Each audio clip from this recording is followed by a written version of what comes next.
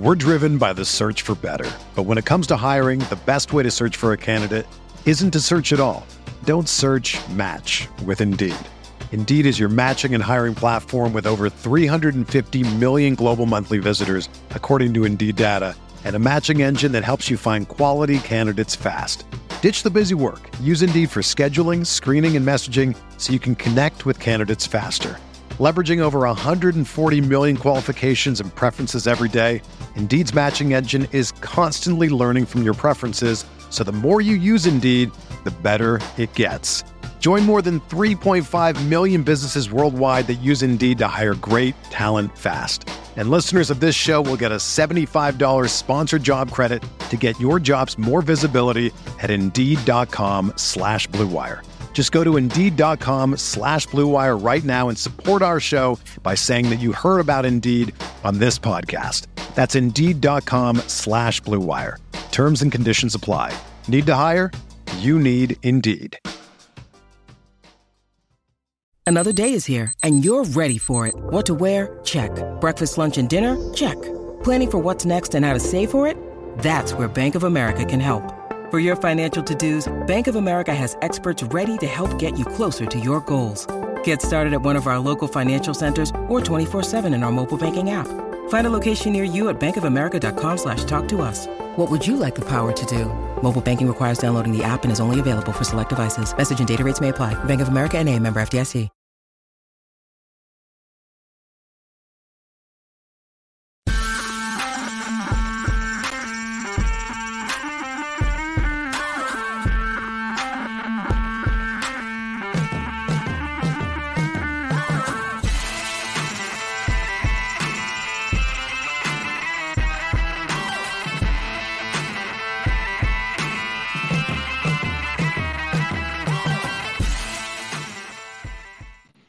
What is going on, guys? Week 8, Underworld Stackfest here on rotogrinders.com, brought to you by Player Profiler. This week, for the listeners, Dario is not here, but we got to replace him. Jacob Sanderson is here with, of course, myself and the Podfather, Matthew Kelly. Jacob, we're going to put you on the spotlight to start full names here. Full names. Jacob. If we're not Jake, Jacob. Mom. Matthew, not Matt. Matthew. Yeah, man. We're going. That would be shorter than you, Eric. It would just be Air. Do you go by Rick? Yeah, good question. It's actually Rick. Funny. We'll do story. We'll do story time before we get into the DFS plays, because I actually think this slate is not tricky. It's straight. It's I was going to say very straightforward. Kind of straightforward. So we can do a little story time before we get. Literally, no one calls me Eric except my parents and my wife.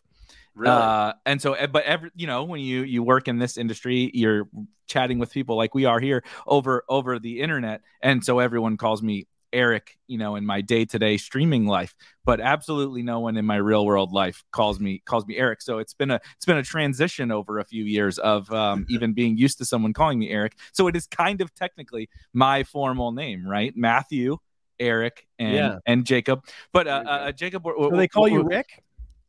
No, so everybody calls me Bime. Bime. So obviously my last name is Bime. Bime. Bime for like dime, but Bime is what everybody calls me in the real world. That's a wow. Yeah, That's story.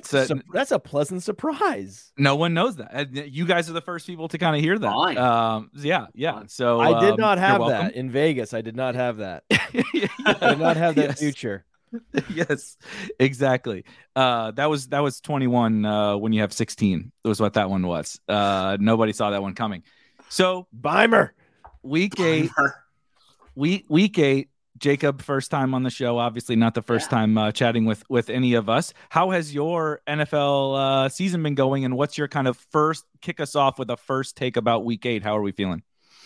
Man, my season, it's been up and down. Like, the injuries have just been so tilting where it's like, one of my biggest stands early, Lance goes down immediately. And then we're sort of like riding the wave. We're like, all right, we got some stuff coming up. We got some of my favorite, like, sleeper guys coming in. And then the Breece Hall injury in particular just made me lose a little bit of the will to What happened? keep playing. He's hurt?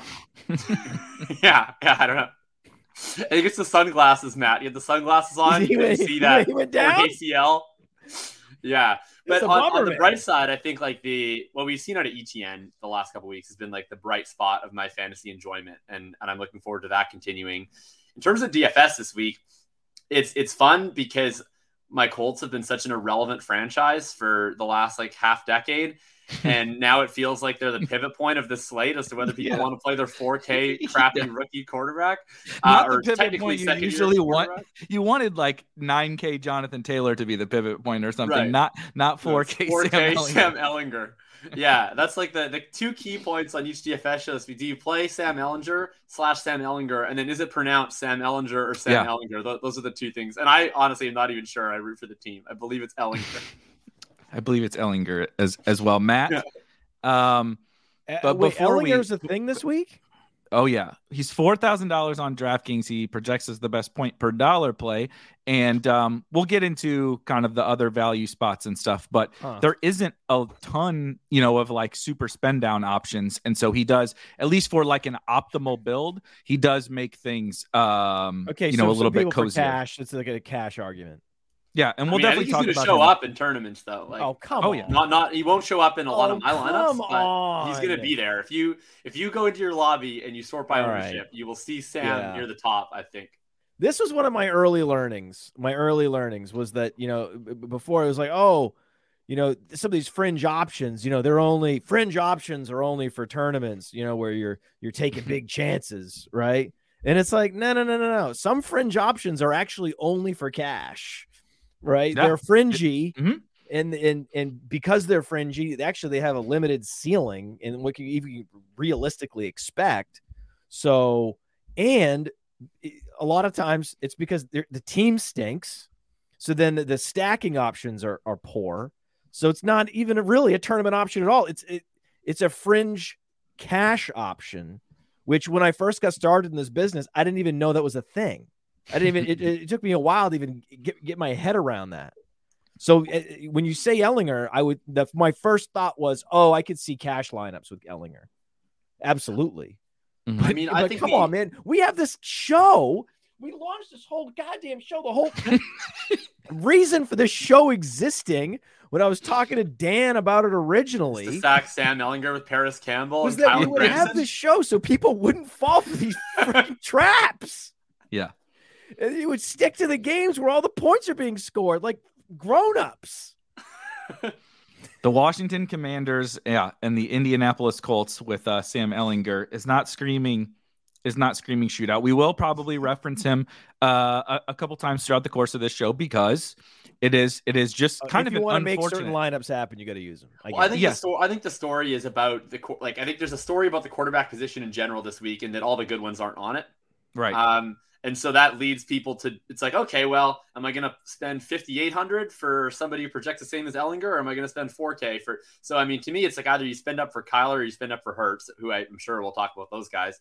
But otherwise, it gets scary at quarterback quick. But that's what's so appealing. Like Hurts could be, QB1 by 15 points this week with the ceiling performance, right?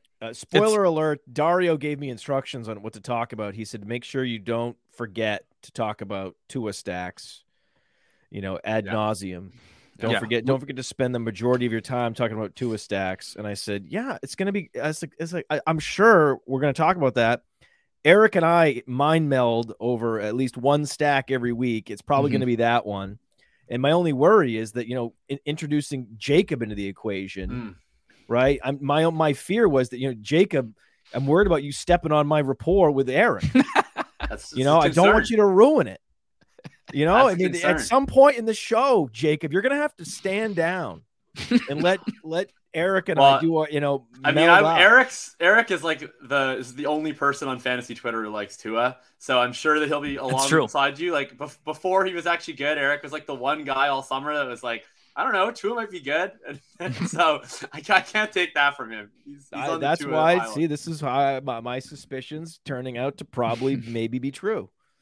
This is good. Exactly. That is going to be the first game we're going to talk about. Dolphins Lions. Really quickly though, I do want to go over for first time viewers. This is a stacking show, a game stacking show. So we're not going to go position by position. We are going to kind of go game by game, but we're going to break down kind of how you start your tournament lineups from a stacking perspective, right? You go into the slate, you say, Dolphins, Lions, that game looks pretty fun. How do I build a team in the scenario in which that game shoots out, right? Tua throws for 4 touchdowns and 300 yards. The Lions are pushing back. How do you build tournament teams for that? And should you, right? Sometimes we have the conversation and we end up saying we kind of like this game, but maybe it's more for secondary stacks or skinny stacks, or we'll talk through these different games really quick. Matt, want to talk about week 7. I feel like the show has gone really well all of the year. Last week was a home run, I think, in my opinion. It was the best week of the season. Just about everything besides Cowboys Lions. If you which we talked about. We talked about just taking Cowboys only. Playing Cowboy stacks with no run backs. And we talked about we even got down to, and nobody went completely nuts. We talked about Zeke. We talked about Pollard.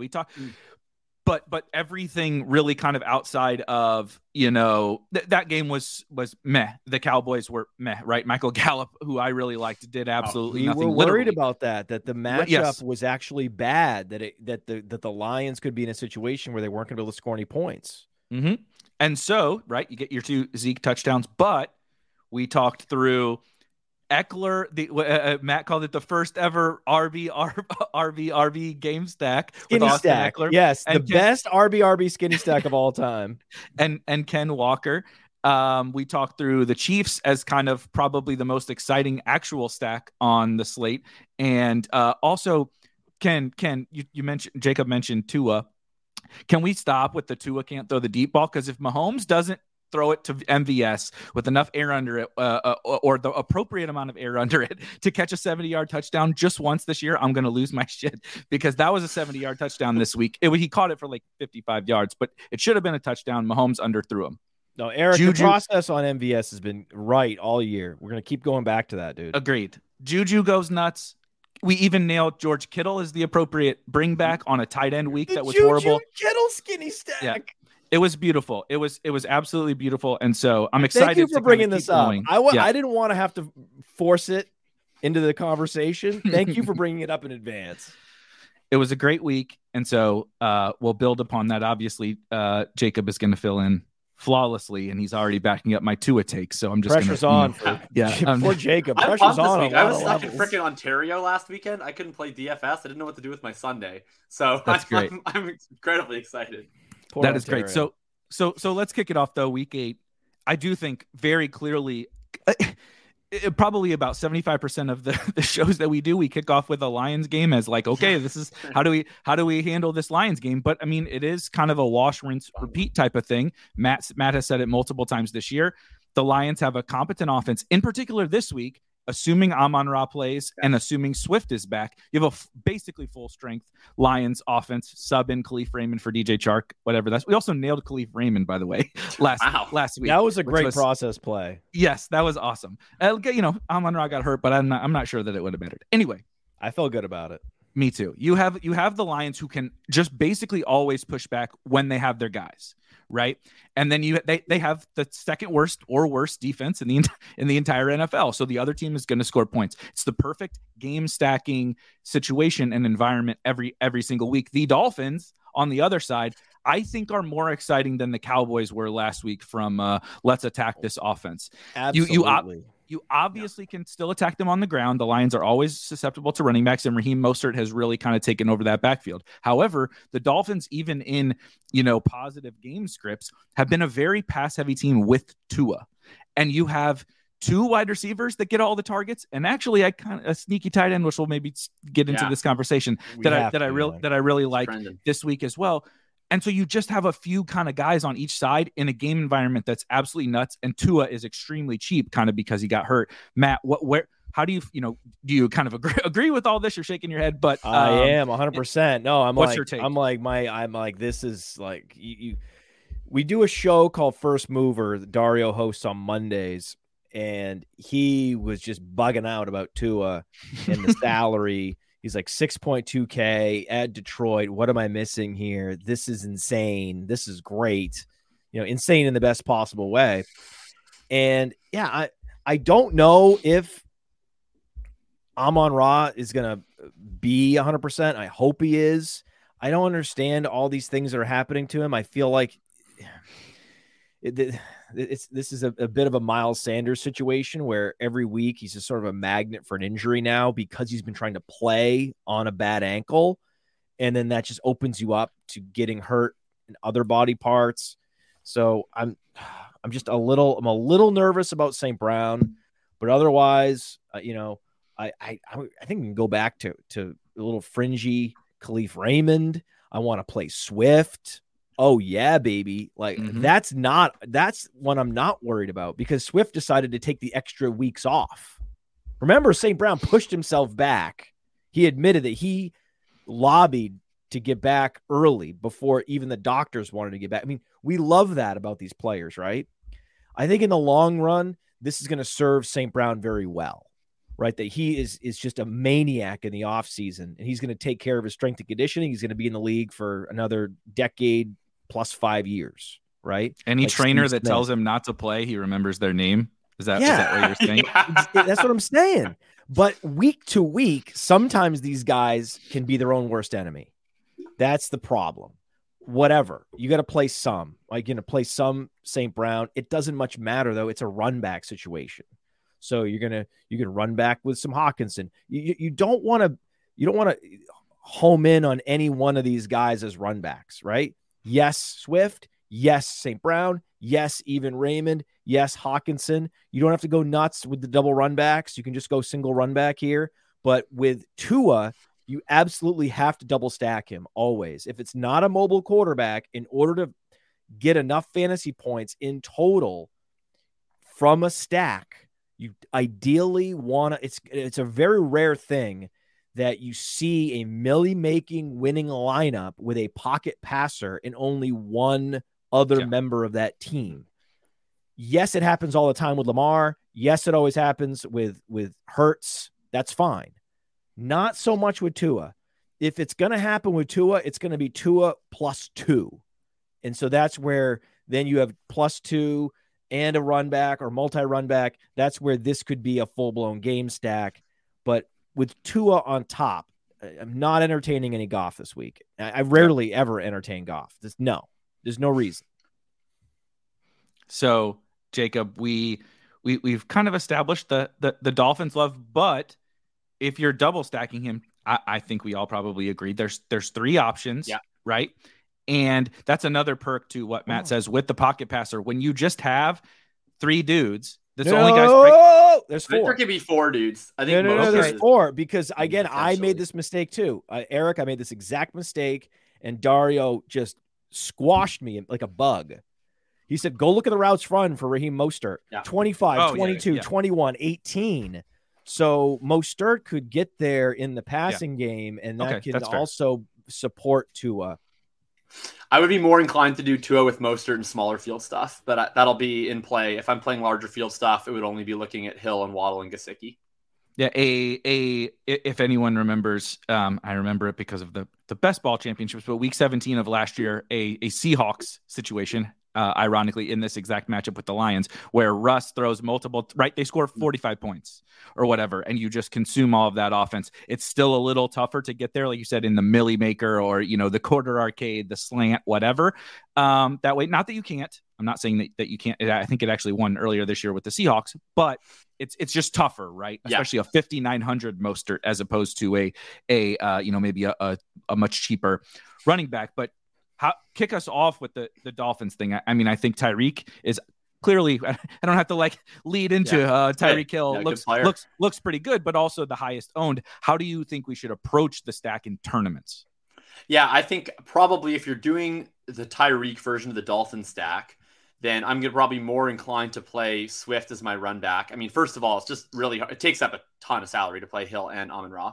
But you're also probably getting lower ownership on Swift. I think people are going to be really pumped up to play Pollard. People are going to be pumped up to play Ramondre Stevenson, who, I mean, he's like one of my favorite players in the NFL, but I still think he's a little bit fragile in terms of what if Damian Harris gets a little bit more work than we were expecting and it goes a little bit closer to where he was like weeks 2 through 4 or whatever that was. I still think that's potentially in play. So I think Swift comes in off the injury, and he's had a history of not being particularly great in his first like couple weeks past injury, which honestly is fine. Like, I'm just happy to still play that because I think that makes people a little bit reticent to play him. So I'm probably pretty in on playing Swift at what I expect to be a low number. He's probably the guy I play most from the Lions side. I'm not sure if I'm going to get beyond Swift or St. Brown. I think in something like the Spy, I probably would consider even doing for sure one of Mostert or Gesicki, and then probably Waddle if I want to do this. And then as we're going to see a lot of the Dolphin stack ownership, I think, consolidate towards Hill in those smaller fields, I'd want to get off that. But I think that they're all phenomenal plays. And I just don't know, like, I'm not sure that either Hill or Waddle are the type of wide receiver that it particularly matters who Okudah is on. And they run all the way around the formation. Like, I just don't think it's overly relevant because they're so quick twitch. They're so often in motion that I don't think that Detroit can really just take either away on more than a play here or a play there. So I think they're both then phenomenal spots. I like everything in this game. And it's nice with Swift and with Gesicki and with potentially those are two guys that aren't going to have a ton on them, or playing Tua and Mostert together, which can be unique, where I think you can go all over this game at every different angle. That's what I like about the Mostert, is that you do get a little more unique. That's what I like about Waddle and Gesicki, honestly. I like the Mostert. I like the Mostert thing too, but I just can't think of a situation. Look, I'm not going to say a negative. It's kind of like we talked about CD last week, right? Matt, you remember we talked about CD, and it's like, I'm not saying a negative comment about CD Lamb last week or about Tyreek Hill this week. It's awesome. I understand. Well, if ownership and stuff weren't a thing in DFS, right? It was just like everybody needs to score 200 points to make money. I would play Tyreek Hill probably too, but that's not the case. And if he's going to be the one that everyone's going to play, Jalen Waddle has shown us ceiling. Mike Gesicki has shown us ceiling. Mike Gesicki's shown us some serious ceiling. And now we know where he's getting the 60+% snap share, and that's correlating to his routes run, which is then correlating to his targets. So it's a very easy trend to get behind with Mike Gesicki. And not, I don't want to say more important, but maybe equally as important, tight end, as you guys know, is an absolute barren wasteland across all of fantasy. Yeah. Now, Mark Andrews played a quarter or whatever last night. We might lose him, which is Isaiah Likely season. Just let me enjoy Isaiah Likely for like half a day. I would enjoy that. Travis Kelce, not a thing here on this slate. It's gross, right? Kittle is the most expensive tight end on DraftKings at 5,700. It's just it's terrible, and yet you have a tight end, like you said, playing 60 to 70% of the snaps, running 60 to 70% of the routes with multi-touchdown upside that we saw a couple of weeks ago, and no one's playing him, right? Why isn't anyone? Can you explain that to me? Like, to me, this seems like a pretty easy play. I don't get it. Like, he has how many tight ends have back-to-back 23-point games ever in their history? Very few. He has that. He did that in 2020, I think. Yeah, I think it's just people are tied to that early season role. And the first good game that he had was against the Ravens, and it was a total fluke. Like, he didn't have a good role. It was just they passed so many times. And I think people are just caught on that. Like, I mean, heck, like, I was picking up Mike Gesicki off of Dynasty waiver wires like 3 weeks ago. Like, people are not, like, people are out on this dude. And it was funny because I bid like 50% of my fab, and then the next closest bid was like $1. And I was like, oh, well, that was unnecessary. Like, I just think people are out on Gesicki. I think this is a great spot for him. He's the guy I'm going to put in every single Tua stack almost. Like, I mean, I don't play 100. I don't play max 150, so I wouldn't do it in that. But like in my like 10 lineups or whatever that I'm building, if I have like 3 or 4 Tua stacks, Gesicki's probably going in all of them. He fills tight end. He gets me access to the game.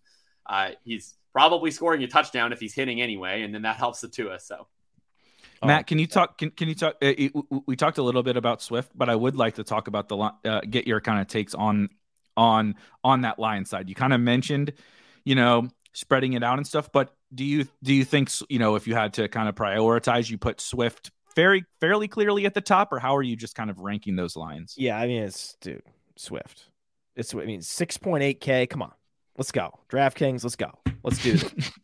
Right, here we go. Full PPR, DeAndre Swift, 6.8K.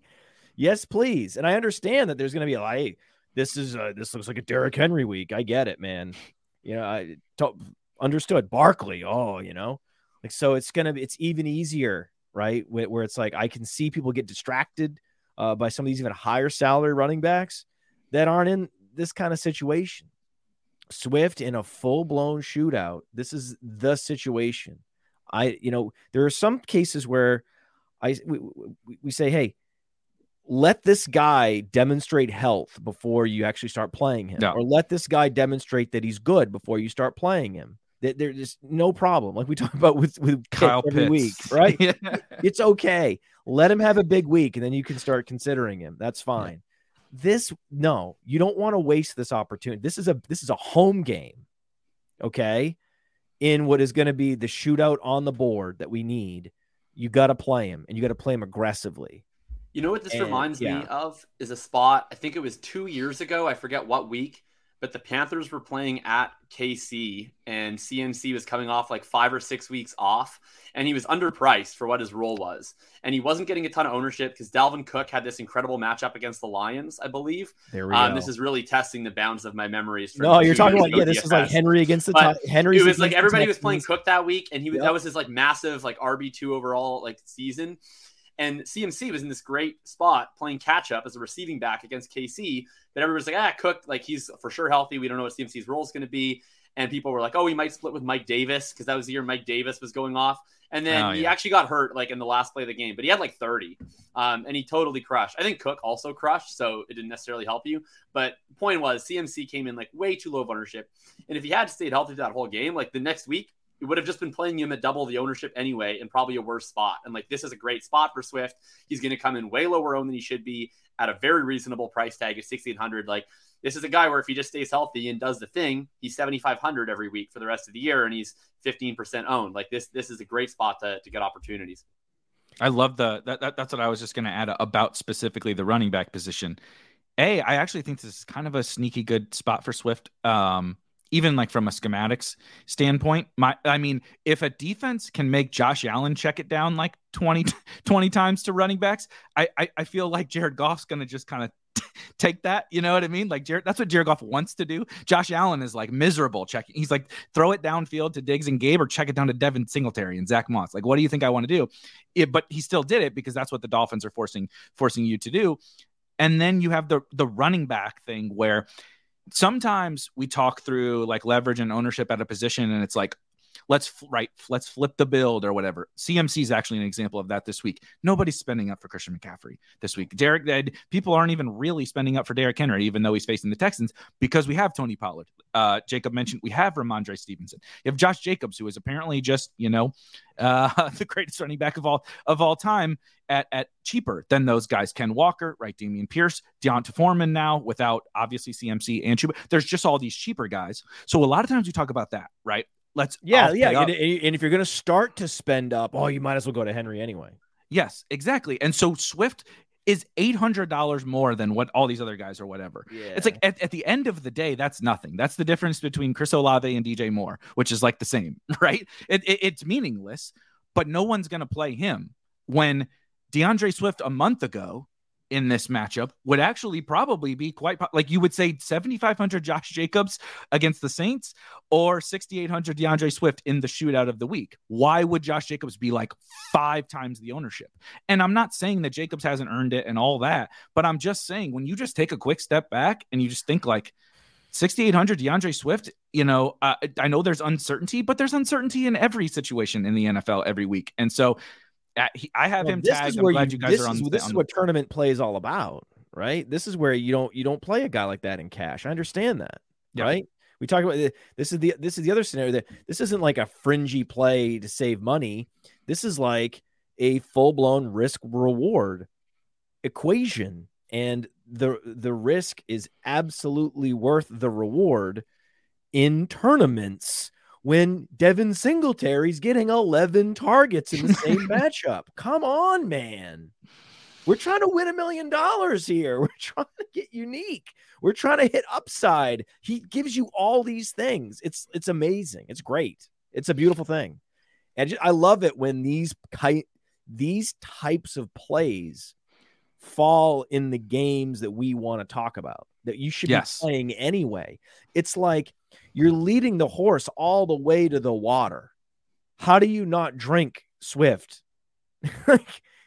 Everything is lined up, man. I don't know what else we could do to get people to play Swift. What more do you need? It reminds me. You need the MRI results on his ankle. Yeah, what do you need? He's full practice also this week, and so practice. Right. Yeah. This probably he probably could have played last week. He took the. They convinced him not to play. They tried to convince St. Brown not to play. He almost went out, almost said it publicly, but he did. He stopped short of saying it publicly. But they're trying to lose games. Remember, they're trying to get the best possible quarterback in the draft last year without breaking rules like Miami, without outright like bribing people. Mm-hmm. So what you do is you nudge people and you say, hey, you know what? Like, we want you 100%. Why don't you take another week off?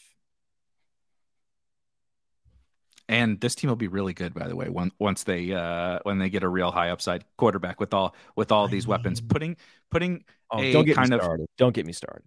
I do want to talk really quickly about also about Jalen Waddle, because he reminds me very similarly kind of the DeAndre Swift on the Dolphins side, where it's like running all the routes, showed a 40-point ceiling, just happens to be in this weird range where he doesn't project perfect. He doesn't project better than the Tyler Lockett's and Chris Olave's and all of that of the world.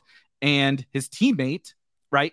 It's Jacob mentioned it's difficult to play Tyreek and Amon-Ra. It's very difficult to play Tua, Tyreek, Waddle, Amon-Ra, right? It's very difficult to build a team like that. So who are people going to say, I'm going to pass on him? Jalen Waddle, because he doesn't project very well. But like if a Tua, Waddle, Gesicki stack had, if Tua threw 4 touchdowns, 2 to Waddle and 2 to Gesicki this week, would anyone be surprised? No, I don't think so. And so I really just like the Gesicki thing. Of course, I like Mostert. So it's almost when like you have a portfolio of all these different combinations. That's the exact combo you're rooting for, even though you've got the whole board covered because you're super overweight on this game because you listen to this show.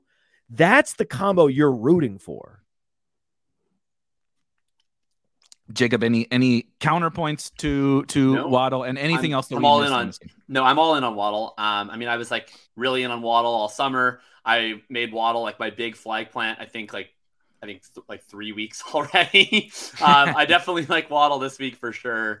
He was, and I think for sure, like now that we've sort of seen over time that it's, at first it was like, who's the wide receiver one? We're not sure. And like at this point, it's clearly Tyreek, but we know that Waddle also.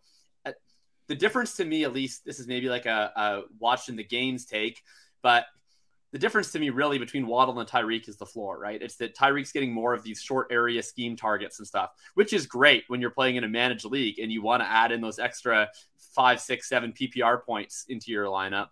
But in terms of winning your tournament DFS play, like the odds that these guys hit a 50-yard touchdown on a given play to me are almost equal. And if you're looking at who's going to be able to, the guy you need, it certainly could be Tyreek. It's maybe a little bit more likely Tyreek, but in terms of half the ownership, less salary, lets you bring in other guys. I'm going to be having more Waddle.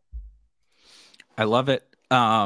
Next game on our board is a game that kind of got a bombshell dropped on us, 5 minutes before we go live, but that is Vikings and Cardinals. Of course, Marquise Brown is still out, but we got news that James Conner is out and Darrell Williams is, I would say, closer to doubtful than. Can we bring back the better injury reports that everybody's questionable? And I have no idea what that ever means. I would say Darrell Williams is maybe closer to doubtful, but he's questionable technically. I say he's always doubtful. Yeah, exactly. He's Darrell Williams, so that's just how it works. Darrell Williams is doing this. I can't believe he's even making people think about anything ever. Yeah. I know, but it's like I have a nickname for Darrell Williams I've used for a couple of years. I call him the Hippocratic Oath. It's like the Hippocratic Oath: you do no harm. That's Darrell Williams. That's like all he provides. why did he ever get to play for the Chiefs? It's because, well, everybody else just keeps screwing up, and he's just going to like be a robot and be in the right place running a 4.8 40 or whatever. So it is what it is. Anyway, enough about Darrell Williams. We'd have a pretty fascinating game, especially now without James Conner. Again, we talked about Swift. You want to know another guy that's going to take ownership away from Swift? You get 6K Eno Benjamin off of Benjamin Island game bump. He got the Island game bump in a big game last week. You also brought DeAndre Hopkins back, and who had 14 targets on 29, the second highest target share by any wide receiver in a single game this year last week. And then, of course, some pretty appealing Vikings guys on that side. How are you thinking about this one, Matt? Especially from like a game stacking perspective, is it Kyler or bust, or what do you think? It's just interesting that as much as I love Pollard and he's such a smash, because of the process that we follow for creating a portfolio for tournaments, we're going to have more Benjamin. It's crazy, right? But when you have the right guy at the right price in the right game, that's how your own personal portfolio ownership ends up going up. And because of Pollard, thank God for Pollard, he's actually going to help to keep some of the ownership away from Benjamin. Praise be to thee. Yeah, I mean, I will play Pollard because, like, if you've ever met me or talked to me, you know that, like, I just, like, wouldn't allow myself to not play some Pollard. You're going to play some. Like, of course, he's going to make his way into lineups. But I will. Because Benjamin is like a signature piece in a signature game. Yeah, he's going to make it into a lot of lineups. Yeah, and Benjamin's a great spot. I mean, I think the Hopkins thing is what's fascinating. You know, like, I'm going to do it under DFS callback situation, but I remember last year where everybody, like, the sentiment on OBJ was like negative. And then he played the one game, I think it was against Chicago, and he had like really, really great usage, like one of the top 5 usage profiles of the week. And the next week, everybody was like, he's back. Let's jam him in. Let's get him in every single lineup. He was the most popular player off of, he had like 3 fantasy points, but ran all the routes, had a bunch of, he led the league in air yards that week or something like that. Ended up at like 200 or whatever was the highest. Everybody's like, this is the tournament, this is our sneaky guy or whatever, and he was the highest owned player in all of tournaments that week. And what's crazy with Hopkins is, like, now he converted, he had a ton of targets, he had a good game, but like 7,400, I don't know. I guess what I would say is, if you were told 2 weeks ago that DeAndre Hopkins would be 7,400 and fairly popular, people would be like, I don't know, that guy might be totally washed. And like, I get we saw the one game and that was really encouraging. But I guess what I would say is I'm a little bit hesitant to just roll out Hopkins at a really high price tag, seeing the projections on him that are eye popping, and just act like he's just fully like 2020, 2019 nuke, when we also had all of last year, which was really bearish on DeAndre Hopkins. So I think I'm a little bit skittish with just playing Hopkins into ownership at a high dollar amount off of what was really 1 week's result. I just see him as a little bit more fragile than other guys who I think have earned their projections over a more sustained sample this year. Not that I don't think he could absolutely crush. Like, he could totally crush. Yeah. I see a little bit of fragility there with Hopkins. I think my favorite way to play this game is probably the Vikings side, because again, we don't have any elite quarterbacks this week, really. Like, it's Jalen Hurts.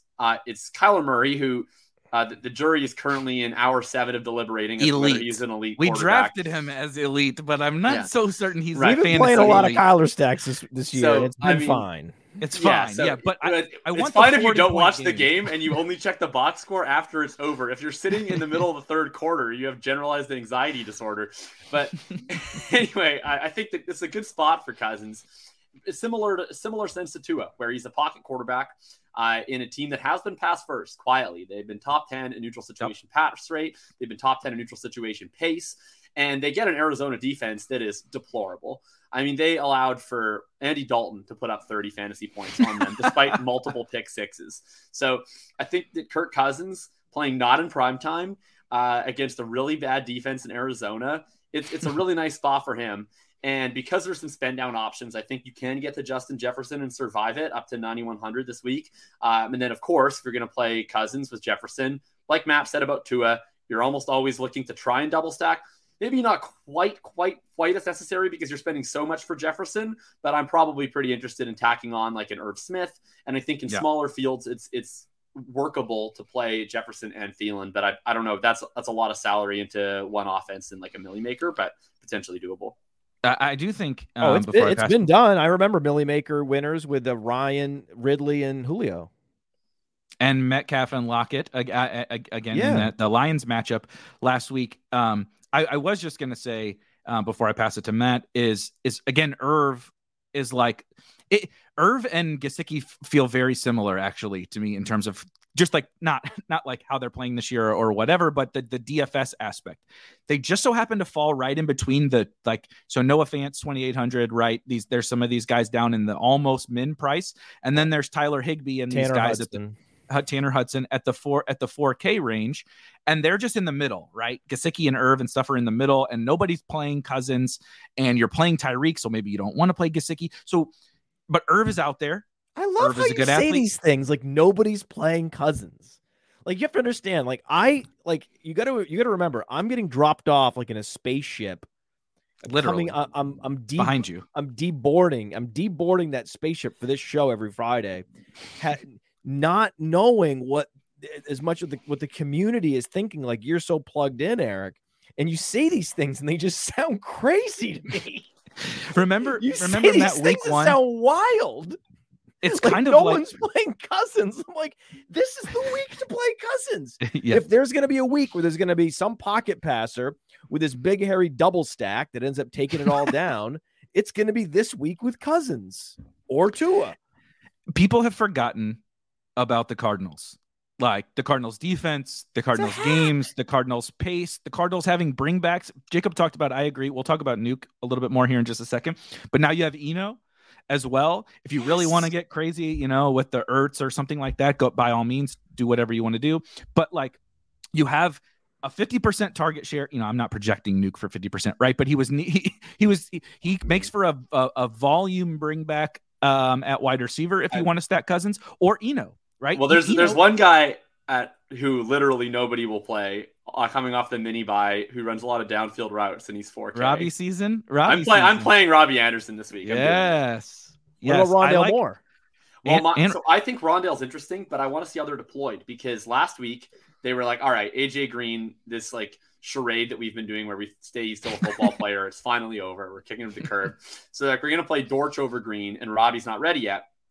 And then they play Rondale outside where he's completely useless for fantasy. And then they play Dortch inside. My hope this week is that they say, okay, now Robbie's caught up to speed. So he's going to play where Green was and Rondale's going to play in the slot. Unless they're like, I don't know, we love Dortch so much, we're going to keep him in the slot. I don't know, but I would project that they're probably going to do Rondale in the slot, Robbie Anderson outside, Hop on the other side. But they also played Hop a lot in the slot. So they might still shift Hop and Rondale kind of back and forth a little bit. But that's what they should do. Yeah. That's what they should do. But it's Cliff Kingsbury, so like you can't be that certain that he's going to do what you want. If you're smart, this would actually be if you're going to play Cliff ball, this is the way to play Cliff ball. You just park Anderson out at X the entire game, let him just absorb outside coverage, and you play this little game on the right side with Moore and Hopkins playing off each other, flipping and flopping and picking and popping. That's how they should play the game. That's if you want to not put anyone right, like crossing the formation and motion, and you want to put everyone in sort of static positions, that would be the configuration to do it. And I think that they would have success with that approach. We'll see how creative they are with just those little mini motions on the right side. If they go down that route, I don't know. I don't give Cliff any credit for doing that. No, definitely not. I do think, not that we wanted to play Zach Ertz in tournaments anyways, given kind of the lack of upside, but I think Hopkins coming back, and then like you mentioned, this kind of odd configuration of wide receivers, they do seem to kind of like Dortch. And I mean, I kind of like Dortch, just like, he's a replacement level NFL player, but he's fine. Rondale, obviously, I like, they got kind of these weird wide receivers they're trying to get on the field. And I think that just, when Zach Ertz needs like 9 catches to get there, and DeAndre Hopkins is back, and then you have these slot guys and Eno, catching checkdowns. I just think it's really tough for Zach Ertz to get there. So he's kind of like the one piece in this game I'm really not interested in. There's just certain players where like I would call it bias, call it being an old washed dude, but I just don't ever want to play Zach Ertz if I can help it. Like there has to be a real compelling reason for me to want to play Zach Ertz in a tournament format. I'm not compelled. And that reason would ever be... Well, I'm unsure, but I just won't rule out the possibility of it existing. We've got great value on Irv and Gesicki in the games we love, in the situations that beg for double stacks. So, or have double stacks begging for run backs, however you want to think about it. But you have Irv Smith is going to be very much necessary with all your different Cousins combinations. Again, I know it sounds crazy to play Cousins this week. What? Just like Gesicki's very necessary for all your ambitions for Tua this week. So, and Eno is just so perfect for the situation, right? Eno can be a singular run back for all these, or more, and some Hopkins. But yes, generally you get a chalky receiver that expensive on principle, you fade, or you at least make sure you're like half your exposure compared to the field. Yeah. Two quick things, and then we'll move on from this game. I basically two questions for you guys. One, do you think at 7,400 that DeAndre Hopkins kind of has, I know he has the upside to catch a bunch of passes, and technically that then creates upside, but I struggle to see a scenario in which he buries you, I guess, the 2 touchdown game, but so Tyreek is a scary fade because Tyreek can catch 2 passes and bury you. You know what I mean? DeAndre Hopkins has to have a very specific scenario to bury you in tournaments. Basically, compare those Keenan two. Allen figure to me at this point. Yeah. Matt, do you kind of generally agree with that sentiment? Exactly. I would never outright fade Tyreek Hill. It looks like the projected ownership has him not the number one highest owned, number 3 on DraftKings, but because his salary is similar on DraftKings and FanDuel, he's the clear main biggest chalk play on FanDuel. Yes. I mean, Chris Jimino has him at 22.6% with a 8.7K salary, which is typically just an easy, almost outright fade.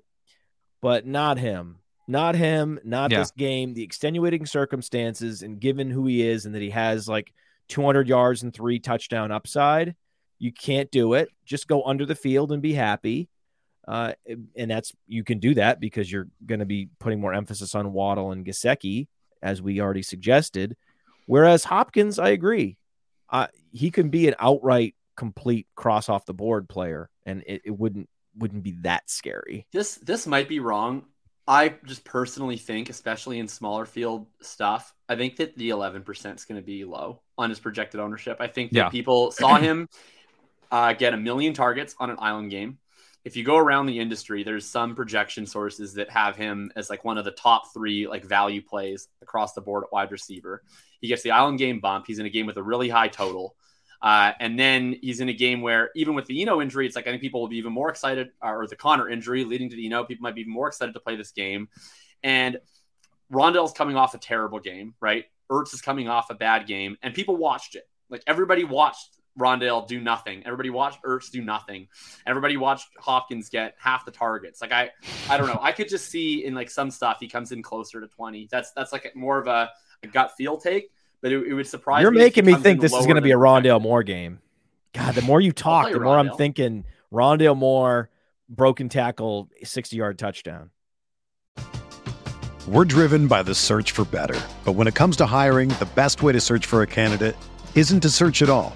Don't search, match with Indeed.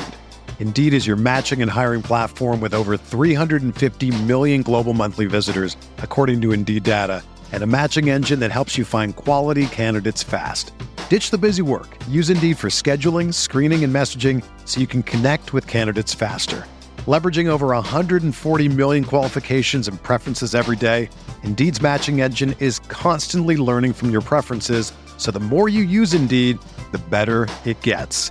Join more than 3.5 million businesses worldwide that use Indeed to hire great talent fast. And listeners of this show will get a $75 sponsored job credit to get your jobs more visibility at Indeed.com/Blue Wire. Just go to Indeed.com/Blue Wire right now and support our show by saying that you heard about Indeed on this podcast. That's Indeed.com/Blue Wire. Terms and conditions apply. Need to hire? You need Indeed. When you need mealtime inspiration, it's worth shopping Kroger, where you'll find over 30,000 mouth-watering choices that excite your inner foodie. And no matter what tasty choice you make, you'll enjoy our everyday low prices, plus extra ways to save, like digital coupons worth over $600 each week. You can also save up to $1 off per gallon at the pump with fuel points. More savings and more inspiring flavors make shopping Kroger worth it every time. Kroger, fresh for everyone. Fuel restrictions apply. I think it makes total sense to my last question on this game, because I do want to talk about Eno. So running back has all of a sudden with the Zeke is officially doubtful, by the way. With James Conner out, Zeke doubtful, the emergence of Josh Jacobs, Chuba Hubbard is out, right? There's been all of a sudden a lot of Mostert's playing against the Lions. There's like all these running backs to play. Where would you rank Eno as in relation to kind of, you know, all these guys that you kind of see on your screen here in that same ish 6K range? Number 2 behind Pollard. Yeah, it's Pollard to Eno, right? And then it's just you know, what works and what games you're playing. Is Kenneth Walker at 6.5K included in this discussion? Yes. I would go Pollard, Walker, then Mostert, then Eno. I'd probably rank Eno 4th. I think that Eno, I love Eno dearly. I mean, he was not good in this first start, like just from like an NFL real football standpoint. They scored 9, right? Pardon my French. They scored 9 fucking points against the Seahawks. Right. That's an abomination. So that's the floor though, right? Like, right. You don't have that floor with Pollard against the Bears or whatever. I think the floor is lower because in that game he played 90% of the snaps. Like that game was like, oh my God, our other running backs are hurt. We don't have anybody else. We're just going to play him out there. And he was ineffective. Like he just wasn't running well in that game. Then they have to play again on Thursday night. And so they get Keontae Ingram a little bit more involved. And I know that in the box score, like Ingram didn't look particularly efficient or what have you, but he was getting some goal line snaps. And I thought he popped a little bit. He was a prospect that had a really strong profile that Matt and I were excited about going all the way back to the offseason, like way pre-draft. It wouldn't surprise me if this gets a little closer to like 65-35. Like I think there's some fragility in that with Eno Benjamin. And so, and it also wouldn't surprise me, like he's a smaller guy, right? So I think he's safe with his pass down work. But like, I don't know, what if Keontae Ingram just like starts vulturing a bunch of carries inside the 10? Like, okay, fine. Yes. All right. God damn it, Jacob. Fine. No, I love Kenneth Walker. We all know I love Kenneth Walker. I just don't love that game. Like we're game snobs here. That's what this show is all about. We're game snobs. Yes, in a vacuum, value wise, at 6.5K. Yeah, in cash, I'd much rather have Walker. But there's also a case that you could do. It's feasible. You could do a Walker Barkley skinny stack in that game. Like that's not the craziest thing. It's pretty close to the Eckler thing. It's not quite the same, but it's pretty close to the Eckler thing. If we had to pick one of those scenarios, that would be the scenario where you actually would play the 2 running backs from that game, and then you'd play pass catchers from other games, all grouped. You could play Jacobs Kamara too, I think. Yeah. That's not nearly as exciting. Yeah. It's definitely not as exciting. You're going to mix in Walker. Walker's going to be a lone wolf from that game in a ton of lineups. You could stack with one value. Absolutely. Wandale. Mostert Swift also is another one. We may be talking about that some more later. It's interesting that this we've discovered something here with the old the thing that like nobody wants to do, and frankly it's still hard for me to click it in even is the 2 RBs from the same game. But the NFL is changing, man, and you got to evolve with the times.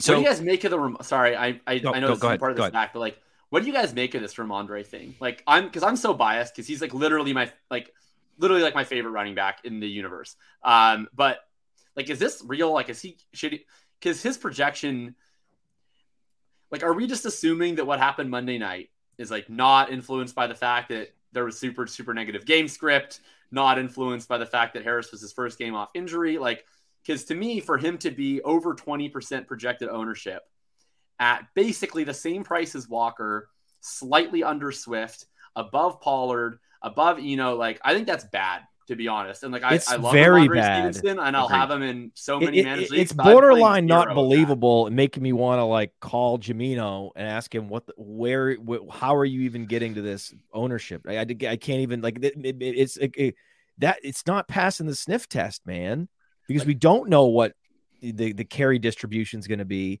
between he and Harris in a game where they're probably going to be leading. It's a 40-point total. The Jets defense is good. Yeah. What are we doing here? I think we kind of do know what it is. Like we saw they started the game. It was Ramondre and Harris playing every alternating series, which is exactly what they did from weeks 2 through 5. And then what they started doing in the Green Bay game was that instead of each getting their own series to themselves, Ramondre would just come in on third downs. And that was like the only change. But he doesn't actually usually run routes on third downs. He usually pass blocks on third downs. He usually runs his routes on early downs. So essentially it's no different for fantasy. And then he also gets the 2-minute drill to himself. And then they were down by 1 million touchdowns. So then they just let him play every snap. Like if they're down by 1 million touchdowns to the Jets, I guess he'll probably also play every snap, in which case he's also probably not the RB1 on the slate, because that's not going to get you there. So I don't know. I think that his role is like clearly better than Harris's. It's like clearly a startable role and managed, but I don't think that I think he's like appropriately priced. I don't think he's underpriced at all. Whereas like Pollard, I look at Pollard, it's like, okay, well, without Zeke, he's like a $7,500 running back. Whereas Ramondre, I'm like, you're a $6K running back. Think like a computer. Think like a computer is not going to push Stevenson in the lineups. No. The one-off plays are going to be Walker or Swift or Pollard, right? Even if you're going to go off the board into one of these value games that aren't as stackable, there's all these other options. There's just scenarios where you play Stevenson are so rare to me. I don't even get it. Like, I don't even understand. When I'm trying to understand how you put together a portfolio of, say, 150 lineups, how there's any kind of significant percentage of Stevenson in there, given his salary, I'm just baffled. I can't play $6,400 Ramondre Stevenson when Ken Walker is $6,500 and DeAndre Swift is $6,800 and Eno and Pollard are $6K and Mostert's $5,900. That, as you see, I have it sorted by point per dollar. Now we haven't talked about Donta Foreman or Damian Pierce or Alvin Kamara. We will get to Kamara in a second. And a bunch of these guys are in games we love. Yes, that's the thing. If it was all 5 guys in these random one-off low total games, okay, it's a conversation. But 3 of those guys are in like the primest of games. And it is interesting. The Walker Barkley, that's like a thought experiment, because what you really have there are 2 of the best skinny stacks on the board in Walker and Wan'Dale and Barkley and Goodwin. Yes. Now we're talking. Barkley Goodwin is like, watching Saquon break off an 80-yard touchdown and then watching Marquise Goodwin run really fast straight in a line, against a blown coverage or something. That's what like tournament dreams are made of. We're not going to talk about that game too much. Well, we've mixed in some. No, but that is a skinny stack game. We don't talk about that game because there isn't a quarterback to really are dying to play. Okay. I know that I understand why people are going to get into Daniel Jones. I know. I understand Daniel Jones. I'm playing Daniel Jones. I know you are, but I know, but that you are, but the flaw in that thinking is there just isn't enough points to go around. And sure, you can have some lighter stacks with Daniel Jones if you want. I would rather not, actually. I look. Sometimes you look at a game and it screams skinny stack. It screams RB wide receiver stack, and that's my recommendation for this game. You can find your quarterbacks elsewhere.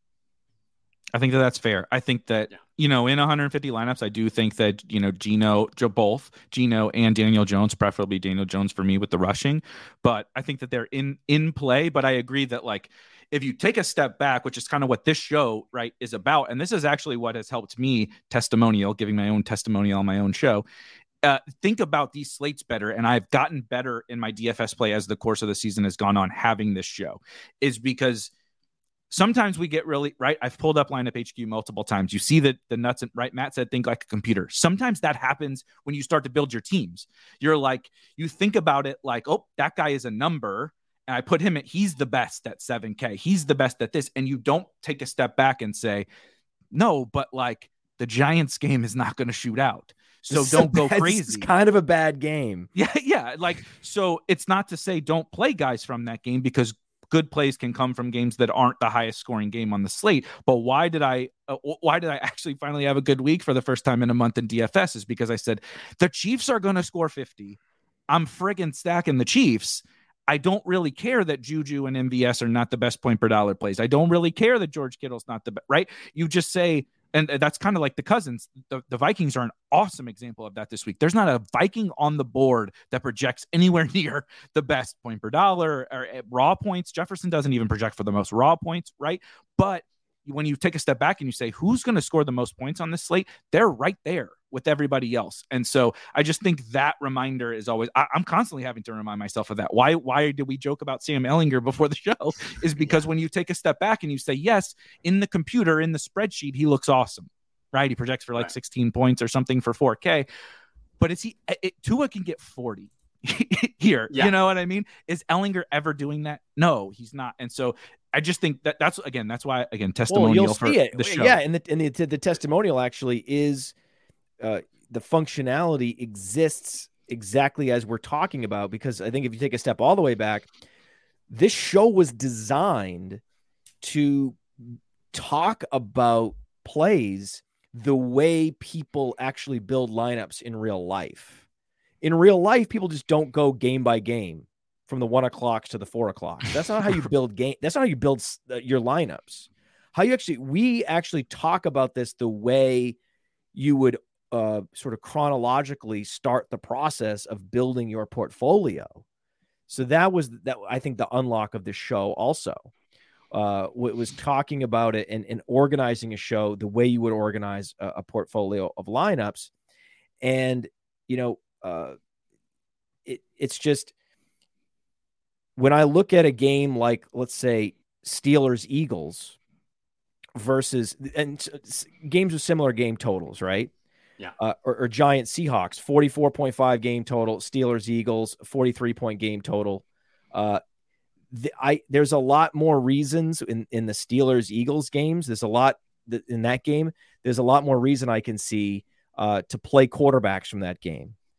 You've got, first of all, Pickett offers better value, right, than anyone in the Seahawks Giants game, and Hurts offers more upside, right? And that's why on our DFS Dominator tool on playerprofiler.com, we have a lineup genius and we have a specific cash game optimizer. The cash game optimizer looks at median projections and the computer will spit out an Ehlinger lineup for you. But when you go and build lineups in the lineup genius, it's going to bend you away from Ehlinger lineups. Let's just put it that way. And I love that. Let's talk really quickly though about the Eagles Steelers. I feel kind of this is the Eagles are so much like the Lions on kind of the opposite ends of the spectrum. I feel like we say a lot of the same things every week, but it's what it is. We're not gonna make up things just to make up things and talk about them. They are an incredible offense with a rushing quarterback that has unbelievable upside and elite weapons all over the field. The problem is they are the anti-Lions. Their defense is amazing, and they will take the foot off the gas in the second half and just put the ball in Miles Sanders' belly 15 times, which makes for difficult tournament stacks. And I don't foresee the Steelers, even though I do expect that the Eagles are going to put up a pretty big number here on offense, I don't foresee the Steelers as the team that's going to – I just keep waiting. And they get the Texans next week, for Christ's sake, on Thursday Night Football. Mm-hmm. I just keep waiting for that team to be like, push Jalen Hurts and these guys to the brink so we can see it. But I just don't – I don't see that happening with the Steelers. So I struggle stacking this game, even though I like all the Eagles. Matt, what do you think? I'm stacking it. Yeah. Hurts, A.J. Brown, Hurts, Devontae Smith, even better. And the nice thing is you get value on the run backs. You get Pickens is a great value. Pickens is underpriced, just like Olave every week. That's why I like it. And Freiermuth's not expensive. So, and he's finally got the Q tag removed. So there are ways you can save salary and have a nice, very affordable run back and then you can potentially have the nuts quarterback wide receiver stack. So yeah, I like this game. Jacob, what do you think about this one? This is probably my my biggest play of the week in terms of the Eagles are such a strange team because they're not like actually a run heavy team. They're just a good team, right? Like they're a totally normal team in terms of their pass run balance. It's just that's a great point. That's a great point. Right. They're a fake run heavy team. It's like they start the game and they're like, we're going to just be a normal team. The issue is that higher percentage of their dropbacks turn into scrambles because Hurts runs, and then no team can play a competitive game. And so they just run in the second half once it's over, which is so infuriating. Good for my Miles Sanders best ball teams. We're getting bailed out on Miles Sanders, but I'll take it. Yeah, I know. I had a joke one time on I was like, actually, the real point of zero RB was to just trick you all into making Josh Jacobs and Miles Sanders round 8 9 picks. Right. But anyhow, true. AJ Brown has been one of the best wide receivers in the league this year. When you just look at how many targets he's earning as his target share, when you look at how efficient he is on his routes, he's like right among the Kupps and the Jeffersons and the Diggses and the elites of the world. It's these systemic issues. And while those systemic issues are very real, like all it takes is just the right set of circumstances. And I think in immediate outcome, are the Steelers going to push the Eagles? No, but like weird shit happens, like the Eagles or the Steelers could return a kickoff for a touchdown. There could be a busted coverage, and George Pickens is like a downfield guy. Like he could have a 75-yard touchdown. Why not? Deontay Johnson could have a 3-yard catch. Why not? There's ways for things to just happen randomly that push the Eagles to have to pass. The matchup is incredible. The Steelers aren't really a factor in terms of their pass defense. They don't have anybody in their secondary that can cover AJ Brown whatsoever. Jalen Hurts is going to do his thing regardless. And I do think there's some level of optimism with the Steelers offense, just in the sense that Kenny Pickett's a rookie that we don't have a very large sample on, right? Like he hasn't been great. He hasn't been horrible. And he's so young and there's such little sample that I'm still holding out like a candle that, I'm incorrect about his prospect profile, and he's actually really good. And like any one of these weeks upcoming, maybe he shows that. So just embracing that general fragility in terms of our assumption about what the Eagles are and what they'll do. And then adding in that I think AJ Brown probably comes in at 3% ownership this week. And he's so good. And for him to ever be that low owned, especially in a spot where Hurts is like the only elite quarterback in the slate. Like his ceiling is just demonstrably higher than every other quarterback on this slate. The only other guy is Kyler in theory that has that kind of ceiling, and it's very much in theory. So I'm going to be playing a lot of Hurts and Brown, of course, just as skinny. I'm not stacking double Eagles, just to leave yourself open to that scenario where, what if they do just do it all in the first half, but you end up getting there with just a skinny stack.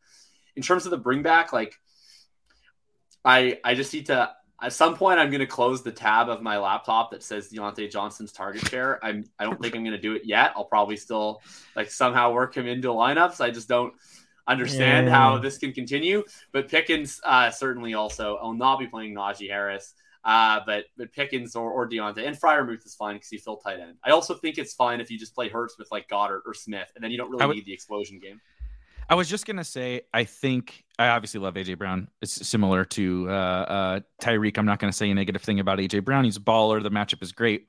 But I think, as I think through it, possibly my favorite way to go about this game is Hurts Goddard.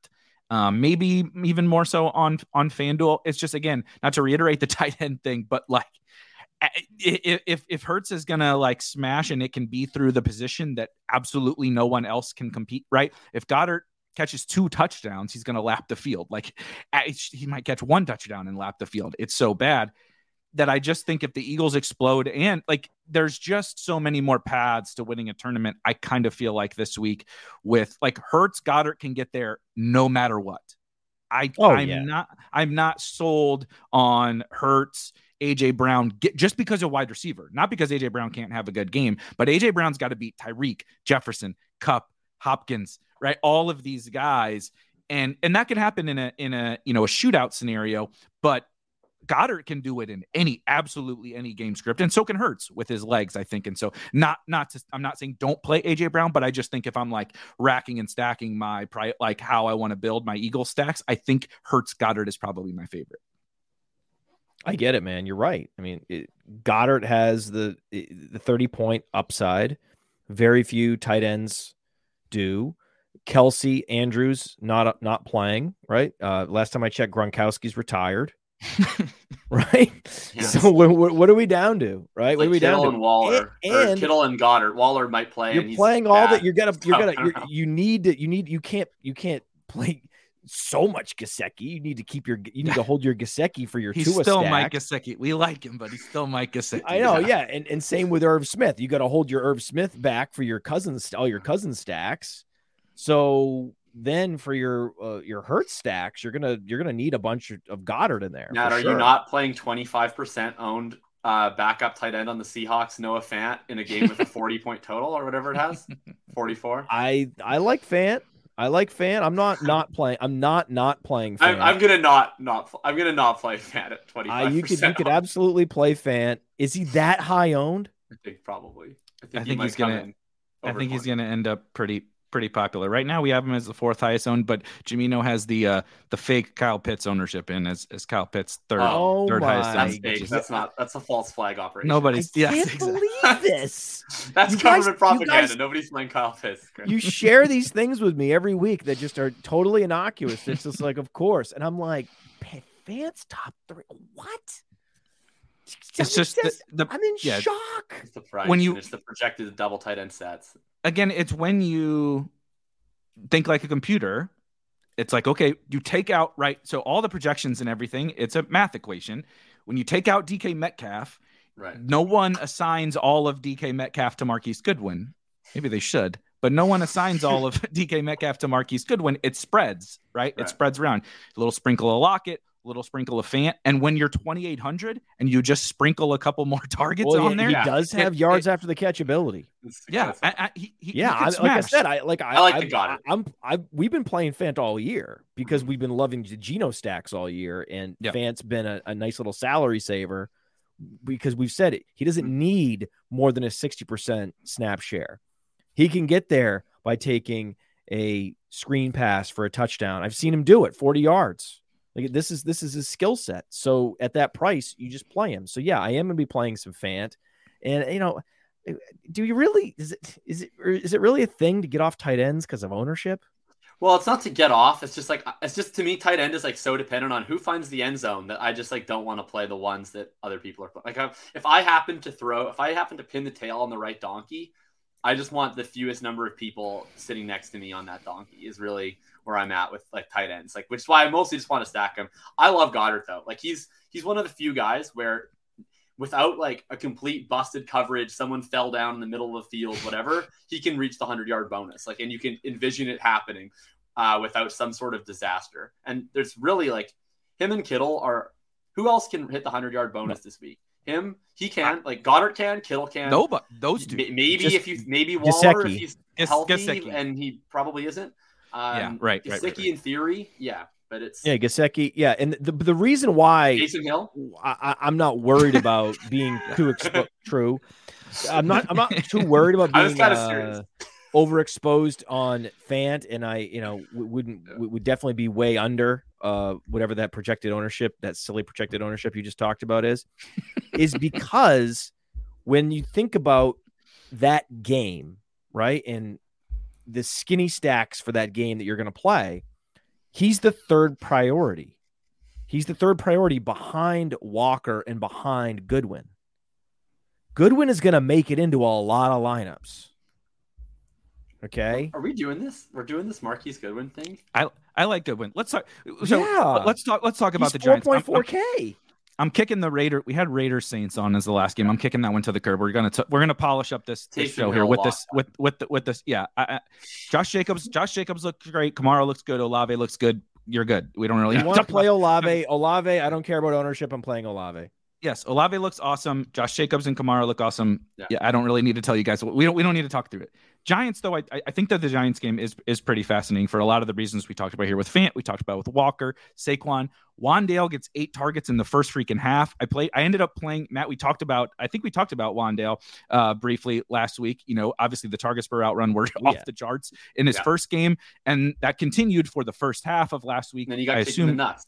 Yeah, exactly. And that didn't continue the second half. But I think people are not buying into Wandale. He makes for a skinny stack candidate, I believe, in this game. Yes. But the Marquise Goodwin thing to me is actually really, really fascinating. It's like I don't even know what to compare it to. So let's compare it to Swift. So not in the sense of like what kind of play they are, but no one is willing to dive into Swift, even though he's fresh off an injury, so people are scared, right? We don't know what to say. Is he going to get 40% of snaps or is he going to get 80% of snaps? I have no idea. So people don't want to do it. Marquise Goodwin is Marquise Goodwin, but we took away DK Metcalf, and people are scared to give production to Marquise Goodwin because of the name. But like people weren't scared to remember when the Jets were missing all of their wide receivers like 2 years ago. Braxton Berrios chalk day and Denzel Mims. They were the two highest owned wide receivers against the Bill, against a really good defense. Shocker, everybody lost money betting on the Bills or betting on the Jets wide receivers. But people are willing to be like, oh, look, I have nowhere to go with this. Let's play Braxton Berrios. But they won't do it with Marquise Goodwin on a really good offense. And he just went nuts last week. He just had four catches for two touchdowns last week, and they only threw the ball 27 times. And so I just think it's one of those situations where, do I really have any idea if Marquise Goodwin is going to do much? Nah, he's Marquise Goodwin. Probably not. But everyone else thinks the same thing. And what if he does just kind of replace DK Metcalf in this offense at 4,400 and low ownership? So I'm going to play some Marquise Goodwin as well. Yes. The low ownership shocked me. Like when I heard that Metcalf was going to be out and I saw his price, I was like, oh, like this is going to be a true privilege to fade a 20% owned Marquise Goodwin this week. Like, right. Because why not? He's not popular at all. What the hell was Josh Reynolds owned at 3 or 4 weeks ago? People were fired up. And then, but yeah, if he's going to be not owned, which it seems like he's shockingly going to be not owned, then why not? I mean, at least he's the right type of wide receiver, right? He's not like the Braxton Berrios. His hit is 8 catches for 60 yards. Thank you. Goodwin can fail systemically. Like let's say DS Ridge. Right. Like Goodwin could, let's say Goodwin actually fails in a projection sense where he runs 65% of the routes instead of 90. Yeah. And he only has a 12% targets per route run. He can still have 2 for 80 at a touchdown. That's still in his range of outcomes. So I think that it's not a bad play at, shockingly to me, low projected ownership. Goodwin has that 2017 season where he was the starter the whole season. Yes. Right? I mean, he had, if you look at the second half, 17 against the Giants, 17 fantasy points, then 12 fantasy points, 18, 17, 22. This is that Jimmy G year, right? He's gone on a run, man. He's gone on a run before. He's not a guy we've never heard of who's just arriving on the scene for a single game performance to be, relegated to the dustbin of history. He's a little bit better than that. He's the guy that actually has real weekly upside in a starting role. And he's only the fastest player in the history of the NFL. He's an Olympian. I mean, what are we doing? How are we not? I mean, he's old. Okay. He's 31.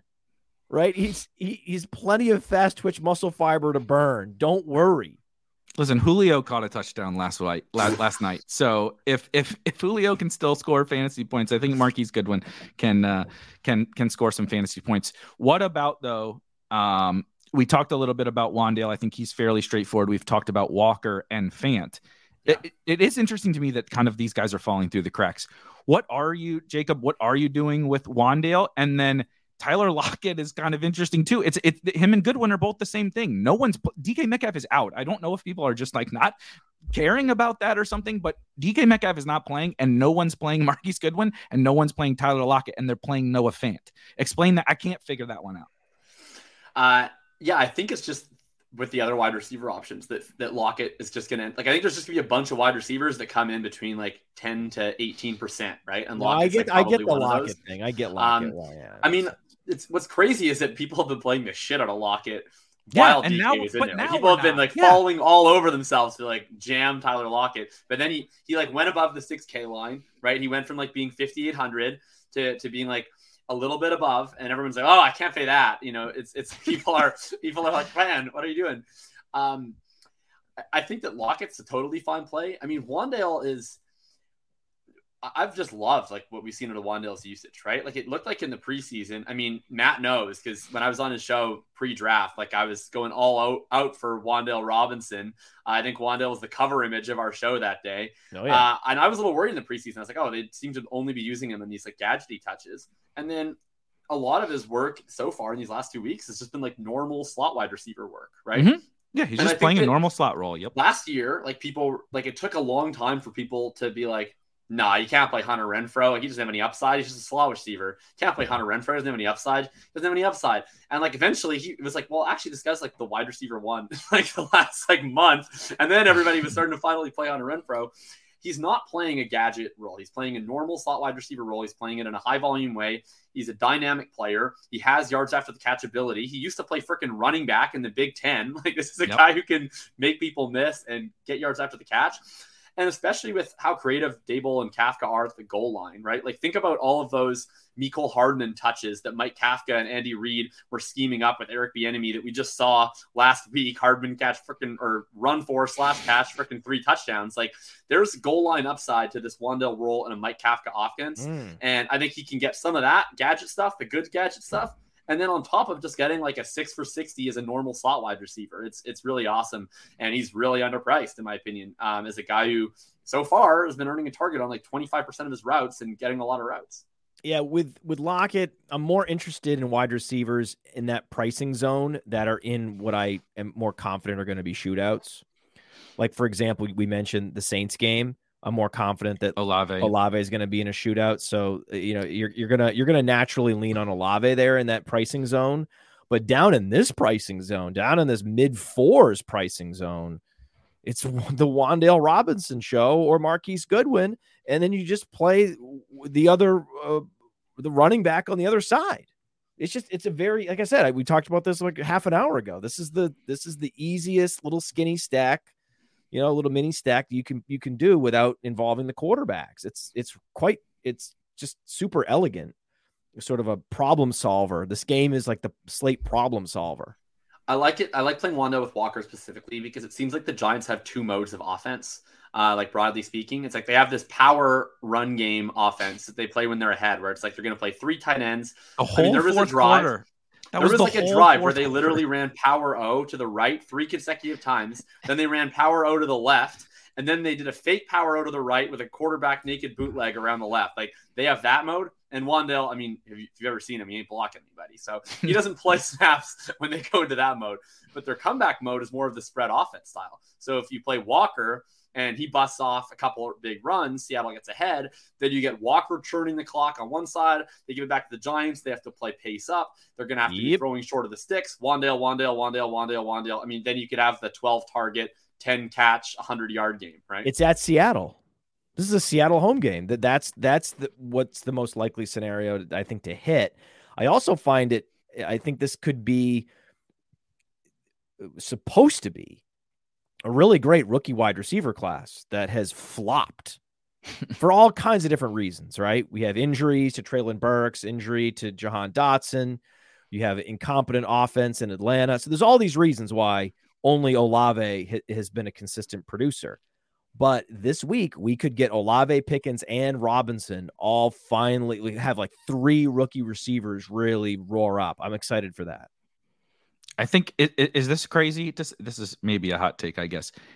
Is Wan'Dale really just like the same play as DeAndre Hopkins for $3,000 less on DraftKings? Like, obviously, it's not quite the same. I'm not projecting him for the exact same thing. The volume isn't quite there. But like in terms of, I'm gonna get 10 or whatever. You're getting 10 targets. Yeah, I'm gonna get 10 from this guy. And then like everything else is gravy. I can spend 4,700 instead of 7,400, and then I can play Olave, Waddle, Tyreek, Jefferson, etc. Amon-Ra, all these other guys in the nuke range. That's kind of how at least my brain is processing. 2021 Deontay Johnson.